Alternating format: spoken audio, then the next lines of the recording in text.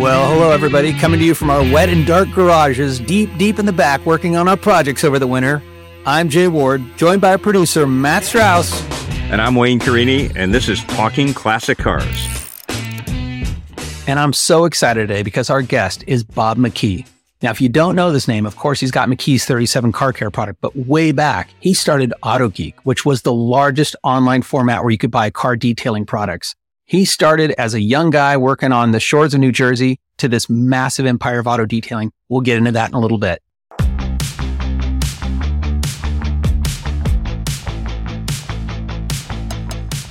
All right, well, let's get into it. I mean, we've got a lot of stuff to catch up on. It's been an unbelievable few weeks, Jay, and you went across the pond and saw some exciting races. Tell us about that. Yeah, I just got back from Bahrain for the Formula One race, which is 8,000 miles from my home in the San Francisco Bay Area. So for those of you who don't know, Bahrain is a little sovereign nation off the coast of Saudi Arabia in the Middle East. It's its own island nation, and it is the host of the first race of the year.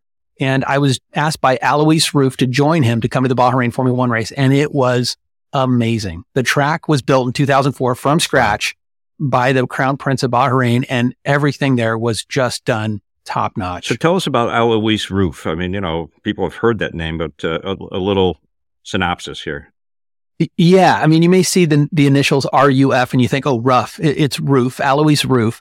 He's based in a little town called Pfaffenhausen, Germany. And for the last 40 or 50 years, he has been such a part of the Porsche community and also building his own Porsche-based creations, Roof automobiles. He makes a CTR and an STR, and he was the first guy to build a Porsche-based supercar that went over 200 miles an hour called Yellowbird.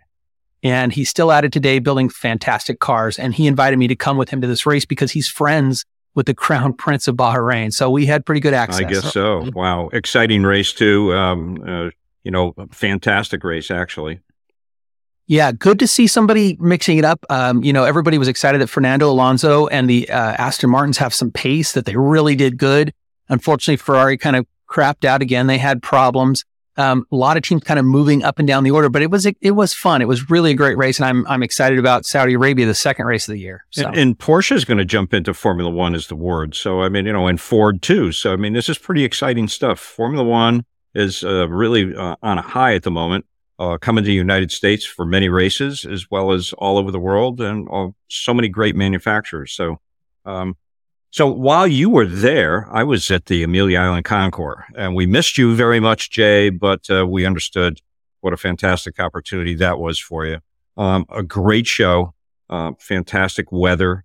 It rained a little bit on Saturday morning for the Cars and Community part, but that was so jammed with people. It was unbelievable. Of course, you had Radwood, you had Concordia Lemons going on, but really, really a great show. And the two best of shows was a Voisin of the Mullen Museum. What an unbelievable car that is. Parked right next to my buddy Ralph Morano, and Ralph was sort of feeling a little down, have this beautiful French coach car parked next to him that won Best in Show. And then, of course, the 250 LM, the only Ferrari, the first Ferrari to actually win in that era, the Le Mans race, and the number 21 car that was, when it ran, it was run by the NART, North American Racing Team, Luigi Canetti's team, and as part of the Indianapolis Motor Speedway collection today. And it was the perfect car. They did a really great job in honoring all the 24-hour Le Mans cars and the greatest cars out there. So just a great time. Sounds like it was a good weekend, and you had Jeff Gordon as sort of the master of ceremonies of sorts and the guest for the weekend. Yeah, I got to meet Jeff and talk to him for a while, and with Ed Welburn. So the two of them, really great people, and it was a lot of fun. And it's like going home. I've been to every one of them. I've never missed one. So I hope that doesn't date myself. I just love going there. It's a great show. Yeah. You may not know this, but Jeff Gordon was a voice for us in Cars 2 and Cars 3. In Cars 2, he was the racer Jeff Gorvette. And of course, Ray Reveringham was there also. And so hanging out with Ray. And and with Ray, we've got a great show coming up down at Charlotte Motor Speedway. We're going to be doing a show in mid-April, April 15th and 16th. And we're having a small mini concours down there with 20 cars. I'm helping put those cars together, that class. It's not going to be a judge class. We just want to sort of have the public's knowledge of what going to a major concours is about. It's a great car show they have, muscle cars and hot rods and race cars, normally for a 3-day event down there. But the Smith family wants to include a concours with it. So this is just the beginning of that. Cool idea. And Ray is such a great guy. We're going to have him on the show down the road. So get ready for that, because Ray Evernham is honestly, the guy has lived multiple lives. So I can't wait to have him on the show. That's right. So coming up soon, Bob McKee is going to be our guest. Wonderful guy that's got so much knowledge in the automotive cleaning and waxing and preparation for shows. So we're going to have him on shortly. So stay tuned.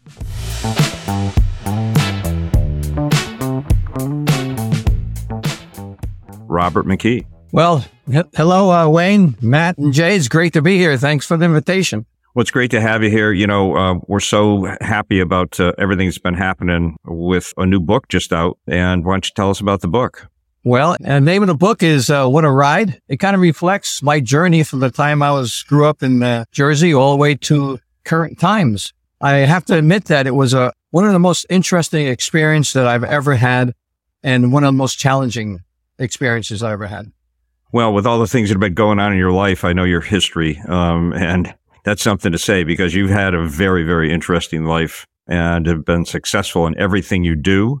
If you really put all your effort into whatever you're doing, whenever we're down for a show or a Cars and Coffee, Bob's out at 5 a.m. setting the cones up and welcoming guests and doing so many things. He just doesn't show up and smile and wave his hand at people and then leave. He is the heart and soul of the whole company and everything we do. Tell us about the beginning of where Robert McKee is today. Well, it's a really interesting journey. Like I said, it was a challenging thing to do, because as you reflect on your whole life and put your whole life into about 150 pages, it's a challenge to do that. And it does take you back, and it reminds you of the great times you had. But what I found interesting, it kind of brings up stuff from the past that you kind of forget about. Some of the things that are negative and some of the things that would make you come off track in life. I don't know how the mind works, the way you kind of forget about that stuff and you just look at the positive stuff. But I found that to be, like I had some tragedies in my life, and you kind of deal with it and you move on, and we all do. But what I enjoyed about the book is a lot of people just know myself or you, Wayne, as who they see on television, and I worked hard to get this book so you can understand the person behind it, the real person, the person with boots on the ground.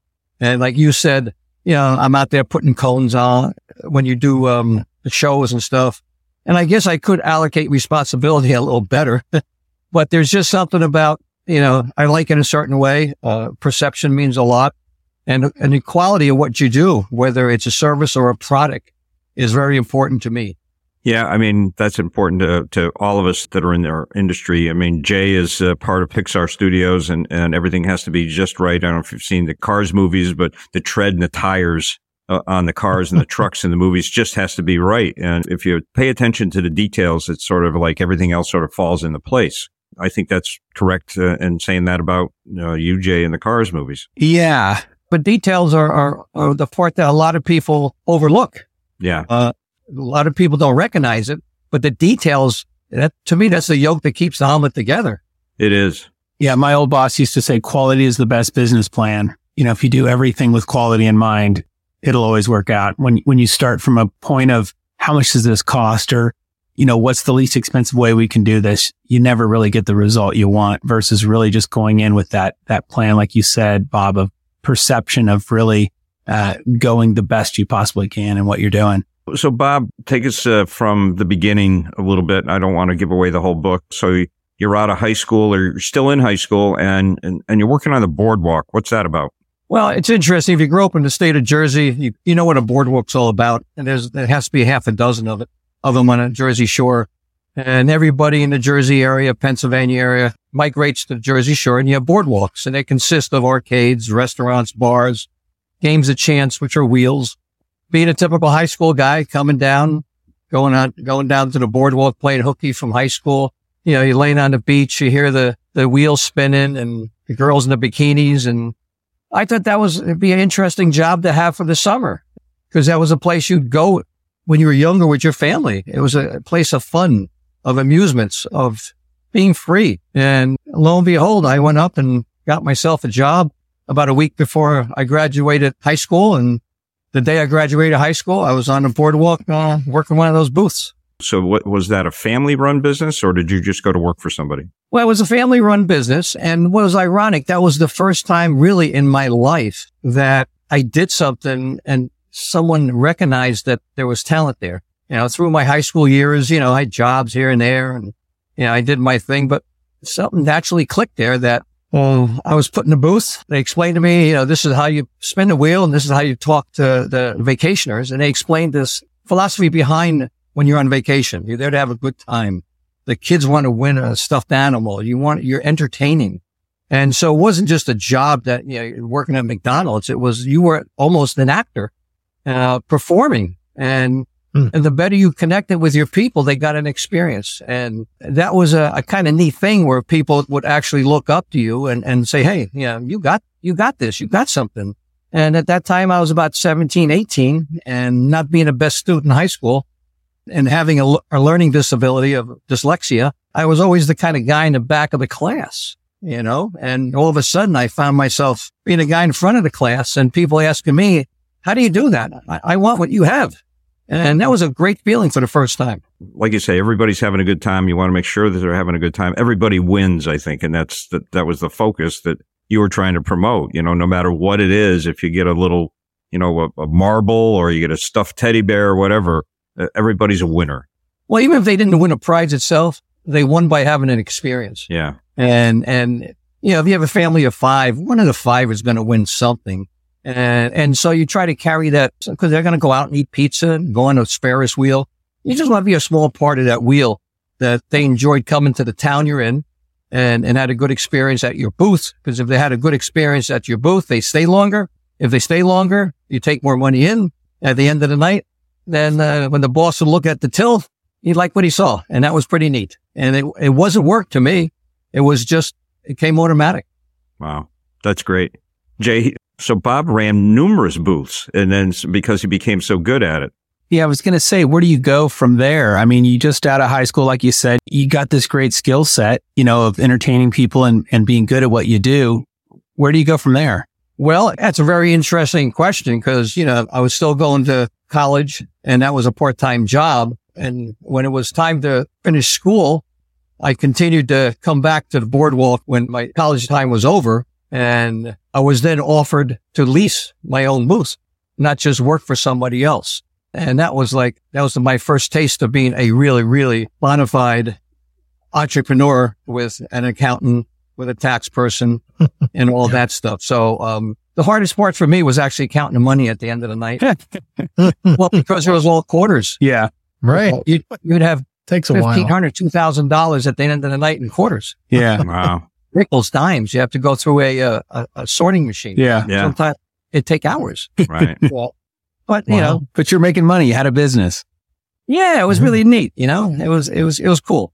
It really makes such a difference when it's actually yours. Is that you're the boss and you're the king of the hill, and you carried that forward so well into other facets of your life. And that became one booth. Next thing I know, after a year or two, I had 6 booths on the boardwalk, and rubbing shoulders with veterans in the industry. Wow! And you have their respect, you have their help too, because they like to see the young guys come up. Wow! So it was pretty neat. Here you are, young guy, you got a business. You're doing this thing. Were you always a car guy or did you get into cars later? Was your dad the person who got you into cars? Where did automobiles play a part in your life at that point? Interesting enough, it wasn't really until I finished my boardwalk career, it was 15 years, that I realized that I was really a car guy. Is when I came to Florida full time and got involved in opening a chain of retail stores called the Driver's Seat. And it was high-end automotive accessories in malls. So just the opposite of a parts store.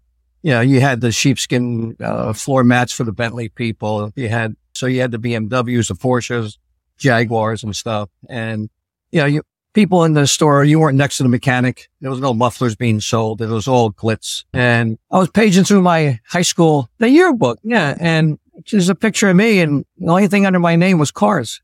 And I don't know really how that played into anything, but it kind of I know back in high school, in my senior year, 1970, I had a 1970 MGB, the only one in the parking lot. It had a brand new car, orange, black top.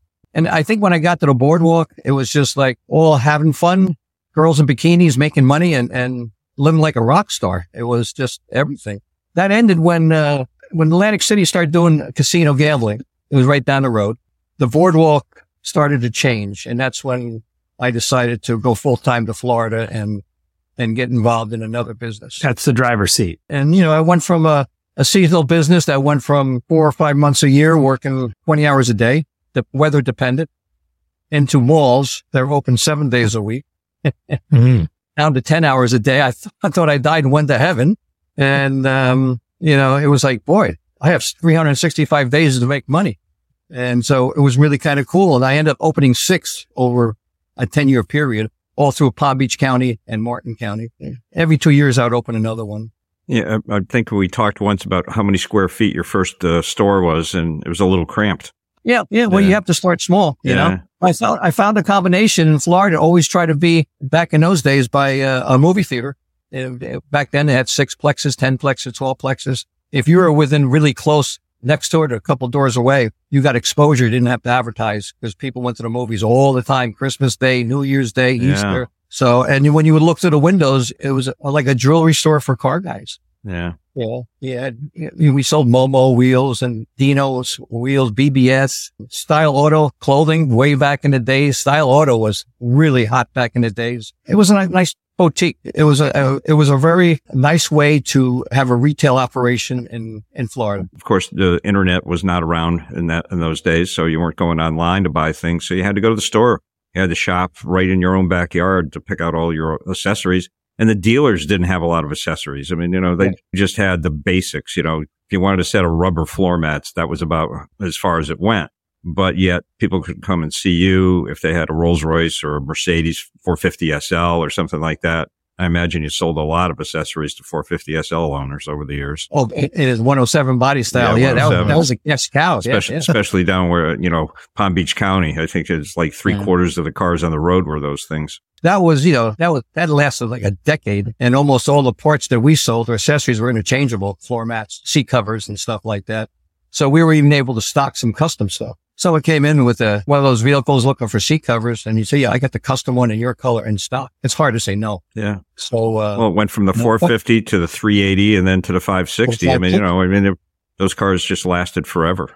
And then to this day, through the family, I have a 560 SL with 6,000 original miles. And I believe, Wayne, you said it's one of the lowest original miles SLs in the country. It is. I got you beat, though. I got one with 2,700 miles, but we have the club. We have the low mileage club. But you also sold cleaners, waxes, polishes, wheel cleaners. Yeah, and we only sold Zymol and McGuire's back in those days. It was McGuire's professional brand. I didn't want to get into the retail because that's when Kmart and stuff were still around and you could buy it in the parts store. So we did just the professional line, which were the numbers.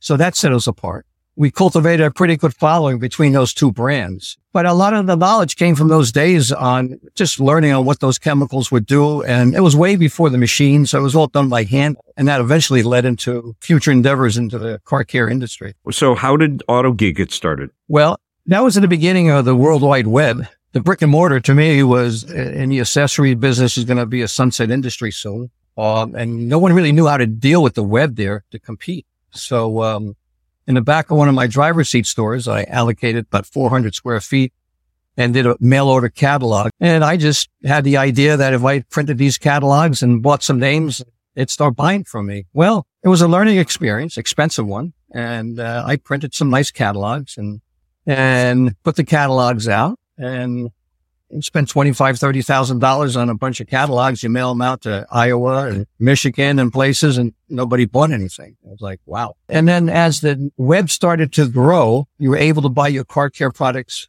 on the web, which means when I did my catalog, by the time it got printed and to the few customers I had, the people on the web could undercut my price. And so after maybe 3 or 4 years of trying to get this catalog business rolling, I took all the revenue that I had and just did a website, discontinued the printing of the catalog. And, as they say, the rest was history. It gained traction. The first website I put up in a month did more than all my catalogs put together in a couple of years. you had no guidance. You had no direction. It was nobody to help you about search engines and so on and so forth. And really, when I saw that come, that said, okay, we got to focus on this. So where did the name Auto Geek come from? Well, it was originally Palm Beach Motoring Accessories. Back in those days, I guess before Google even, or however they did it, a lot of the search terms was alphabetical order. And I found myself in the P's. So at the end, and people who were more savvy on the internet that understood that you should be the A's if you want to catch the action. So I knew it had to do something with the word auto, AUTO. In Stuart, Florida, the county fair comes by once a year. My wife and I go to the carnival, county fair. And one of my old crony buddies from the boardwalk has this big operation going there. The busiest booth on the Midway. And it's called Shoot a Geek. And what that is you got a guy that insults everybody about 20 feet back, and you pay $5 to get a paintball gun and shoot the heck out of this guy. And it was a hit. And I'm standing there and I'm going, look, and his name was Tommy. I said, look what Tommy's doing, man. He's just kicking butt. It's like drop the bozo in the water, but it was a different variation of that. Shoot him with a paint gun. Yeah, and the guy's there, he's insulting everybody's wife the nice way. And I guess you could do that back in those days without getting in trouble, And I went back that night and I'm thinking, Auto Geek. I got to re-engineer some of Tommy's success. So I went to work the next day and I said, hey guys, what do you think about Auto Geek? Hey, we love it. Think it's good. So the next day we started picking up the phones and we're autogeek.com, and just like that. Wow. And, but that's so many things in my life had happened that way. I'm not a blueprint person.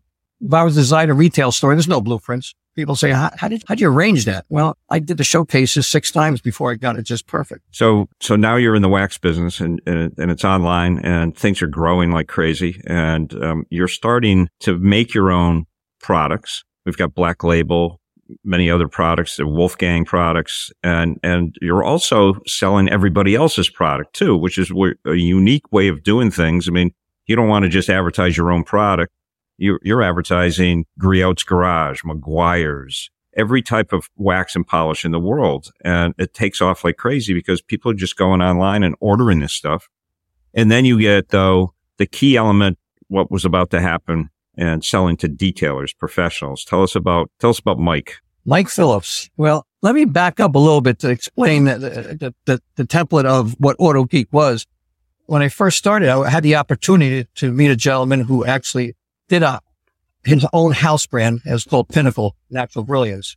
At that time, I had 5 or 6 of the driver's seats. He had no place to sell his new Pinnacle line, so I became his biggest customer.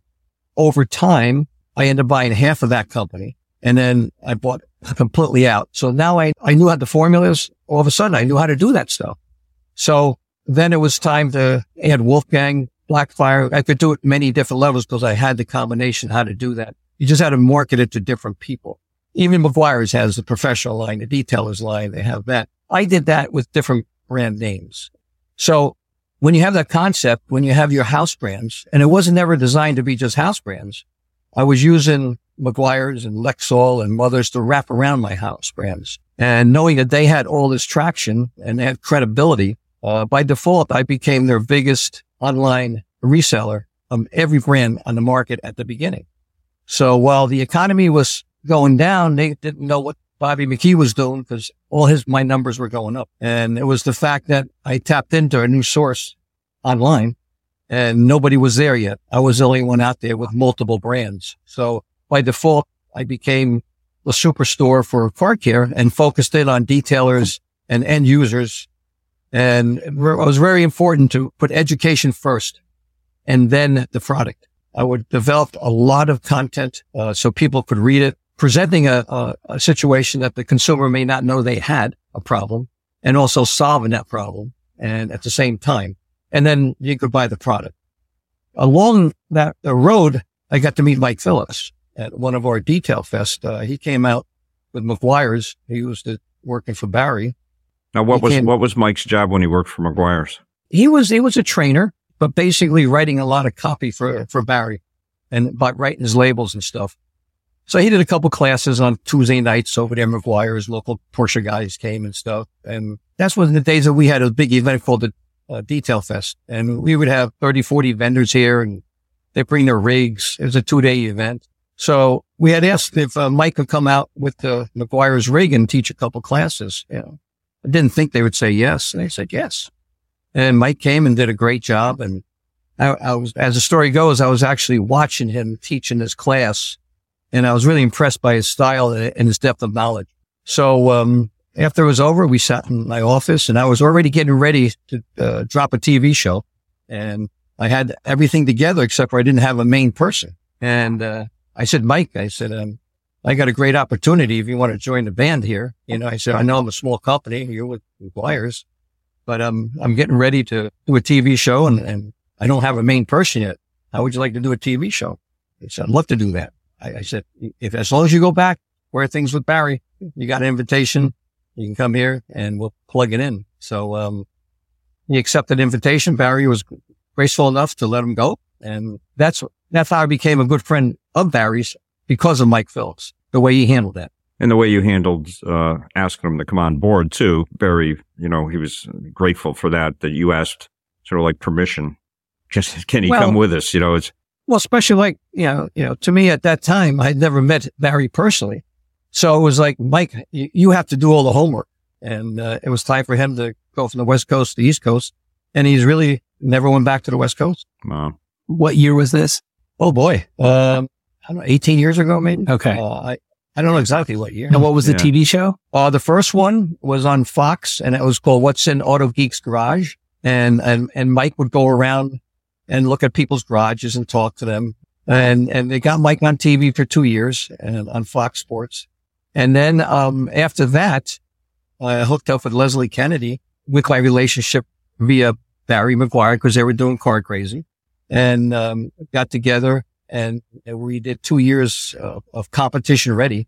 And, Mike was the main star, and the co-host was AJ. Mm-hmm. And yeah, we had a good support, had a good 2 runs, and Mike was well on his way. But then Auto Geek was acquired. The new owners decided not to continue with the TV venture. Yeah, so that was a really exciting time in television, as well as in marketing and in the auto detailing business. Of course, Competition Ready was very successful. It taught a lot of people how to detail cars, and if you got to that point, it was the pinnacle of your career, is to bring a car to SEMA and win the competition at SEMA. And so you prepared that and got a lot of detailers, professional detailers, as well as just people doing it in their backyard, interested in that aspect of showing your car. Well, yeah, and it was great networking, because of, you know, the production company already had their fingers into knowing builders and stuff. And then throughout the show itself, we actually went to the businesses of all these builders throughout the country, wherever it was. Going to Alloway Shop and Troy's and all that. Troy, and you know, those relationships, and that one Detail Fest, we had 6 builders come, and we had Battle of the Builders right here in Florida here before SEMA did. Right. Yeah, we did. Well, I can see, you know, if you sit back and you think of what Bob's beginnings were and all these things, it's that boardwalk, just in a different spot, entertainment and making everybody feel happy. And that's what Bob has done with his career in the automobile business, is doing the same thing. I mean, I became really good friends with Bob. He asked me to come to one of the Detail Fests, and I walked in one day and I couldn't believe what I was seeing. How many people came out, how excited they all were, and how pleasant everybody was. We became better and better friends every year I went. Well, wait, like the synergy you felt is what Mike felt, which, you know, that one year we were at Amelia Island and we bumped into Ray in the hallway, and you said, Ray, you got to jump on Bob's bandwagon. You're right here. You got to do this. So right. Bob, Detail Fest is a word we use quite often, and I was part of it, but how did that evolve? Well, it was kind of interesting. The first one was done in November, and that's probably why we had 11 people. It didn't work out too well. So the second year we had it in the springtime. I had a local radio station come, and next thing you know, we had, you know, a couple thousand people coming. And it kind of developed year after year. People would say, well, how are you going to beat this year? And we kept on raising the bar. So it became a mini SEMA, actually, as the easiest way to explain it, where it was very personal.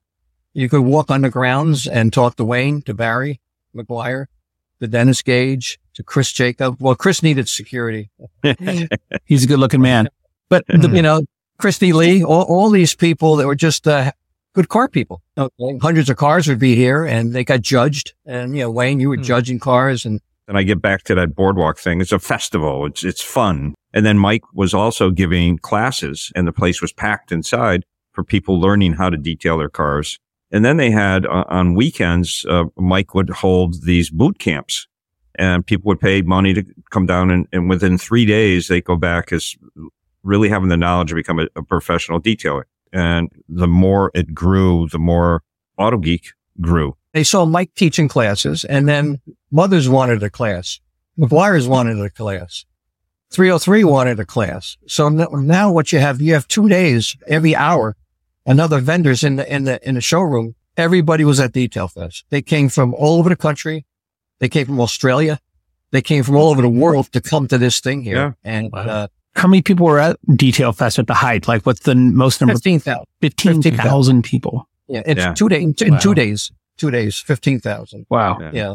And that goes back to the boardwalk days. When you're running a booth, if you ran too quick and there's nobody in front of your booth, it's hard to get started again. Yeah. So when you had 1 or 2, you'd work slow, build up 5, 6, 10 people by your booth. Then you'd work faster. And then if they start dissipating, you slow down again. So there's an art to keeping the flow. Tell us about McKee's 37 and how that name came about. I really like this story. Well, and I've had conversations with a lot of people, and what stuck with me, one of the conversations I had with Barry McGuire about, putting your name on the label. So when Auto Geek was acquired, now you have to understand it wasn't for sale. It was acquired, and I wasn't ready to retire. And I went to the company that was buying it to say, well, listen, we can make this deal, but I want to be able to still do my own brand. So I was able to take all of my knowledge of developing Pinnacle, Wolfgang, Detailer's Pride, Marine 31, all these brands I've developed in the past, and took all that knowledge and was able to really fine tune the brand now, McKee's 37. So the name McKee's, and why 37? Well, 37, I'm always I believe guys have this thing with numbers. If you look at where your waxes are or in your tool chest, you're going to find Formula 409, 303. You don't realize it, but we go after numbers. So I wanted a name that people would say, what's the 37 for? Because then you're getting impressions. You're getting something. It's just not another name. So I came up with 37, and I ran a contest for a year on the internet to see who can figure out what the 37 means. So it was funny. People would Google and say, well, Bob, you lived in New Jersey when you were 18 years old, and you were right off Route 37. And this is Bob McKee, 3 and 7. That's a 10. Everything you do was a 10. All these, and it was going in and these, God bless them all. I mean, it was entertaining. Actually, it was the 37 was the length of my first motor coach. Had nothing to do with anything. 37 feet long. Yeah, it was 37 feet long. Yeah. And, but that's just one of those little cool stories but engaging with those numbers. And to this day, I mean, a lot of people just call us McKee's, but it's like Heinz 57. Yeah. For a decade, it was Heinz 57. Now it's just Heinz. So, but the numbers have a subliminal effect on males. And I believe that came from when I was in college and I minored in psychology and human behavior. And it's what makes a person go. And it's been very successful. So kind of cool. So Jay, maybe we should ask him about some of his cars. What his car life is about. There's a certain Scirocco maybe that we should talk about. A VW Scirocco. Well, back in the Jersey days, I had a VW Scirocco turbo. Was it a Callaway turbo? No, I don't know what kind it was. Yeah. It came with it. And it had a built-in CB radio, so it's dated, But it was my first step into a performance vehicle on me at that time. And, that's when you still had the turbo lag. But I drove that till I blew that turbo. And that was a good appetite for kind of cool cars. Did the Scirocco come before the MGB or after? Oh, that was way after. Way after. MGB senior, yeah. But you see, you had a taste for some foreign cars, definitely. Well, yeah, you're glutton for punishment, you know? Yeah. I mean, back then, I mean, I even had a Spitfire with, Oh, yeah. Jersey. Triumph really Spitfire is one of the few cars I've seen where a fender fell off while the guy was going down the road. I mean, literally, the fender fell off the car. That doesn't happen on very many brands, but it did on a Triumph Spitfire. Yeah, there's a Spitfire, and up in Jersey back in the days, you had inspections. I wouldn't fix anything. I'd just take it back to inspection in 2 weeks and it'd be working. So that's the old story, what English like warm beer because it's Lucas Refrigerators. Lucas Refrigerators. Yeah. So that leads me to a question. I mean, you and Wayne have a relationship. Wayne's an amazing car builder. Have you ever had Wayne build a car for you? I certainly did. I acquired a 1965 Mustang from my aunt. Wayne did a complete restoration. Took almost 2 years, didn't it, Wayne? Almost 2 years. So Bob sends the car, and I said, should we just dig a hole in my backyard or your backyard? It was that bad. Put it in. It was that bad. It was pretty rough. 65 Mustang Coupe, fastback, convertible. No, convertible. 65 convertible 289 car. No, six-cylinder. Manual release. Okay. Six-cylinder. Okay, 200 straight So six. he says there's more to the story than this, and I have to have you restore the car, and it's got to be perfect. And we sort of talked him out of putting a 289 in it because I said, the 6-cylinder is actually a really cool thing. Yeah. You never see him Yeah. with 6s in them. Everybody always swaps it out for a 289 or a 302. Yeah. So, automatic car, or was it born with a floor shift? Automatic. Automatic. Okay. 6-cylinder automatic. Okay. But the one thing, he had one purpose in his life to do something with this car, and maybe he can explain that. Yeah. Well, my aunt was in a nursing home, and I kept on telling Wayne. I said, and she was a real car girl. She was. She was snazzy, and she had that Mustang going when she was younger, and she had that paid off in 2 years, and because I had all the paperwork and stuff. A year goes by. I said, Wayne, I'd like to see Jenny see this car before she passes. He's doing the best he can. Then make a long story longer. We get it done. We put it on a transporter, and she was outside of Harrisburg, Pennsylvania. We had the transporter stop in a Kmart. It was snowing that day. We unloaded the car. I drove it to the nursing home. She came out in a wheelchair, and she got oxygen on, and she's looking at it, and she's crying, and she's saying, see that glove box? I paid $1.50 extra to put a lock on that. She wanted to see the engine. And then my cousin was there, and my aunt says, can we take a ride in it? Now, I haven't even driven this thing hardly. So there's my cousin driving my aunt, snowing, through the nursing home parking lot. Stock buys, ply tires. Oh, yeah. Yeah. And then all of a sudden they're out of sight. And I'm like, well, I hope they come back. Came back. Everything was fine. And my aunt was beside herself, made her time. And a couple of weeks later, she passed on. She got to see before she died. And she got to see it. And sometimes I think that's what she was waiting for. Yeah. You couldn't put the top down that day. That's for sure. But I'm going to guess, was it a Polo white car? No, it was red. Oh, red. nice. Nice. Red, black interior. And Wayne and his team did a great job on it. I have since sold that. I was never going to sell that, but for the same reason, Wayne said, let's just put this back the way it looked like at the factory. Yeah. I mean, every decal was in the right spot. The washer bag, it was just unbelievable. Some guy that was in North Carolina knew I had a car similar. He wanted that color. He wanted a 6-cylinder. He wanted the black top manual. He wanted, for some reason in his life. Yeah. He wanted that same thing. He ended up buying that. I forget except for how much. It was he paid penny. He paid all the money plus. Yeah, but not as much money it cost me to redo the car, though. But, and I think that eventually sold at Meekum, I believe. It did. Yeah. That's crazy. Yeah. Wow. That gentleman had it for like 3 months, and for whatever reason he wanted it for, he was finished with it. And then you've now got the 560 SL. I got the in 560 SL, 6,000 miles on it. And your wife's parents' car. My mother-in-law's car. She had it from brand new. Yeah. And my dad's car, 64 Falcon, he's passed on.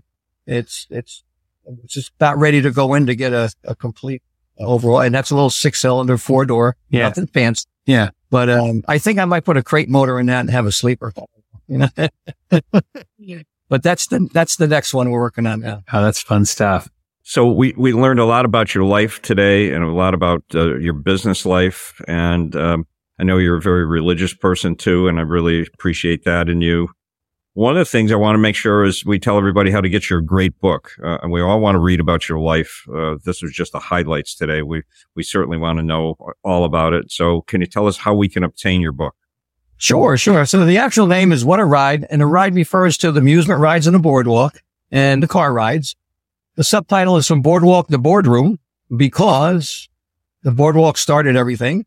And today I find myself on the board of directors of the new Speed Vision. So that's a hell of a ride.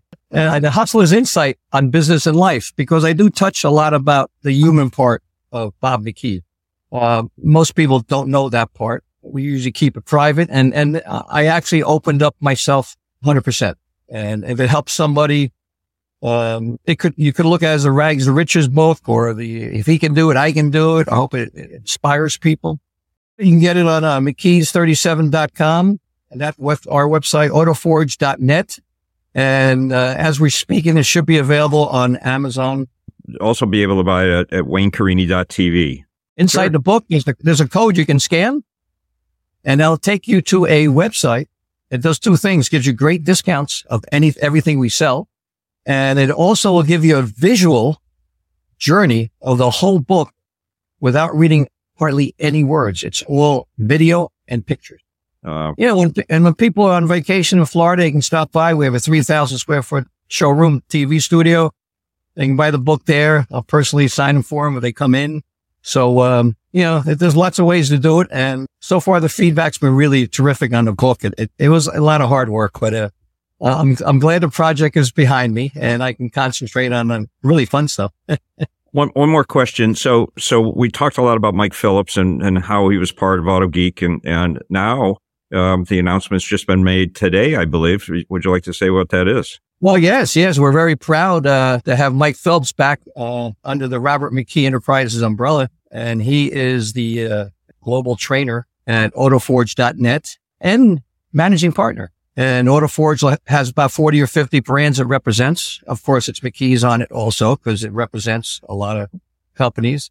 Well, I think we've used up our time for today, but Bob, if I could ask you one last favor as we close out, go back to being 17 years old on the boardwalk again, and you're running the wheel. There's many lines, if you're in a stuffed animal stand, win a teddy for your sweet. It's, one win gets it all. There's a prize and winner every single time. If it was just like a skill game, which would be like, throw the darts at the balloon to win a prize, the basketball in the hoop, or the softball in the basket, it'd be, one in, you win. You're not saying you're winning the big stuffed animal. You win, you get this. Yeah. If you want the big one, you got to win a few more times. Yeah. As you interact with people, it's entertainment, and and that's so important to me, to bring that across to people. The entertainer that you are, you make sure that we're provided with all the tools we need to have a good time. So thank you for that, Bob. Well, thanks. I think we ran out of time today. Thanks to Matt and Jay for a great job, and thanks again to you, Bob. Oh, you're very welcome. Great talking to all you guys. Thank you. All right. Thanks, Bob. He's a great guy. I just cannot wait to read his book and learn more. I can't wait to read it either. I learned something new about Bob every day.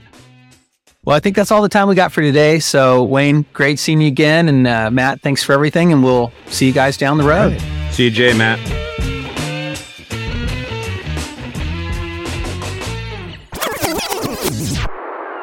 a beautiful day in Seaside Heights. Now here's number one.